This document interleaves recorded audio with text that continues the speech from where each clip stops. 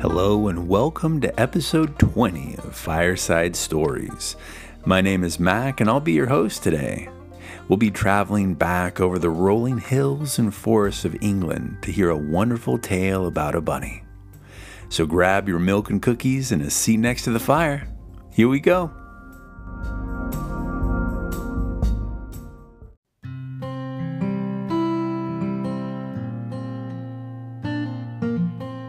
Today's story is titled Benjamin Bunny by Beatrix Potter. One morning, a little rabbit sat on a bank. He pricked his ears and listened to the trit-trot of a pony. A gig was coming along the road. It was driven by Mr. McGregor, and beside him sat Mrs. McGregor in her best bonnet. As soon as they had passed, little Benjamin Bunny slid down into the road and set off, with a hop, skip, and a jump, to call upon his relations, who lived in the wood at the back of Mr. McGregor's garden. That wood was full of rabbit holes, and in the neatest, sandiest hole of all lived Benjamin's aunt and his cousins, Flopsy, Mopsy, Cottontail, and Peter. Old Mrs. Rabbit was a widow. She earned her living by knitting rabbit wool mittens and muffets. I once bought a pair at a bazaar. She also sold herbs and rosemary tea and rabbit tobacco, which is what we call lavender. Little Benjamin did not very much want to see his aunt. He came round the back of the fir tree and nearly tumbled upon the top of his cousin, Peter. Peter was sitting by himself. He looked poorly and was dressed in a red cotton pocket handkerchief. "Peter," said little Benjamin in a whisper, "who has got your clothes?" Peter replied, "The scarecrow in Mr. McGregor's garden," and described how he had been chased about the garden and had dropped his shoes and coat. Little Benjamin sat down beside his cousin and assured him that Mr. McGregor had gone out in a gig, and Mrs. McGregor also, and certainly for the day, because she was wearing her best bonnet. Peter said he hoped it would rain.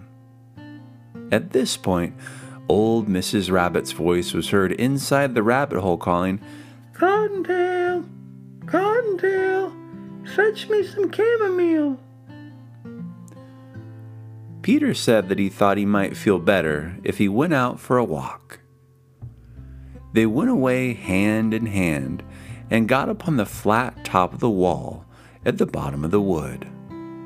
From here, they looked down into Mr. McGregor's garden. Peter's coat and shoes were plainly to be seen upon the scarecrow, topped with an old tam-o'-shanter of Mr. McGregor's. Little Benjamin said, "It spoils people's clothes to squeeze under a gate. The proper way to get in is to climb down a pear tree." Peter fell down head first, but it was of no consequence, as the bed below was newly raked and quite soft. It had been sown with lettuces. They left a great many odd little footmarks all over the bed, especially little Benjamin, who was wearing clogs. Little Benjamin said that the first thing to be done was to get back Peter's clothes in order that they might be able to use the pocket handkerchief. They took them off the scarecrow. There had been a rain during the night. There was water in the shoes, and the coat was somewhat shrunk. Benjamin tried on the tam-o'-shanter, but it was too big for him. Then he suggested that they should fill the pocket handkerchief with onions as a little present for his aunt. Peter did not seem to be enjoying himself. He kept hearing noises. Benjamin, on the contrary, was perfectly at home, and he ate a lettuce leaf. He said that he was in the habit of coming to the garden with his father to get lettuces for dinner on Sundays. The name of little Benjamin's papa was old Mr. Benjamin Bunny. The lettuces certainly were very fine. Peter did not eat anything. He said that he should like to go home. Presently, he dropped half the onions. Little Benjamin said that it was not possible to get back up the pear tree with a load of vegetables. He led the way boldly towards the other end of the garden. They went along a little walk on planks under a sunny red brick wall. The mice sat on their doorsteps cracking cherry stones. They winked at Peter Rabbit and little Benjamin Bunny. Presently, Peter let the pocket handkerchief go again. They got amongst the flower pots and frames and tubs. Peter heard noises worse than ever. His eyes were as big as lollipops. He was a step or two in front of his cousin when he suddenly stopped. This was what those little rabbits saw round that corner. A cat laying across the path. Little Benjamin took one look, and then in half a minute less than no time, he hid himself and Peter and the onions underneath a large basket. The cat got up and stretched herself and came and sniffed at the basket. Perhaps she liked the smell of the onions.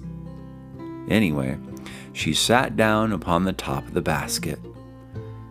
She sat there for 5 hours. I cannot draw you a picture of Benjamin and Peter underneath the basket because it was quite dark, and because the smell of onions was fearful. It made Peter Rabbit and little Benjamin cry.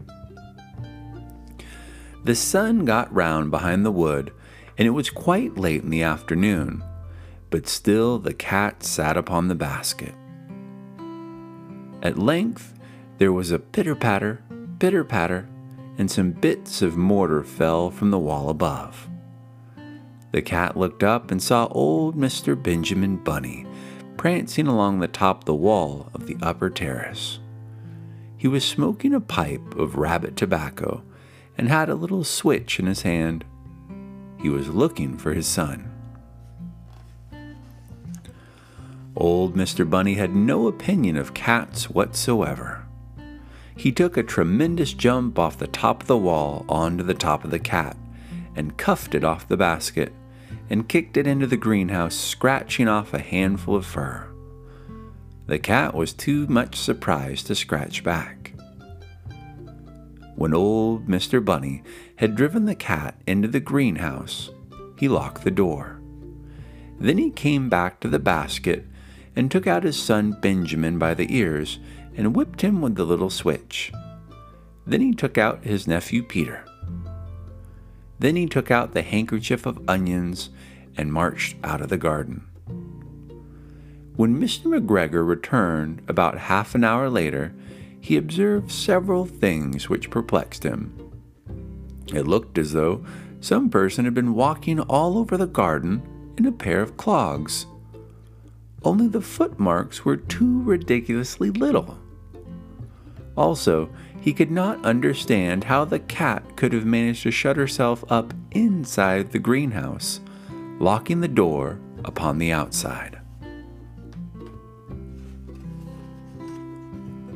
When Peter got home, his mother forgave him because she was so glad to see that he had found his shoes and coat.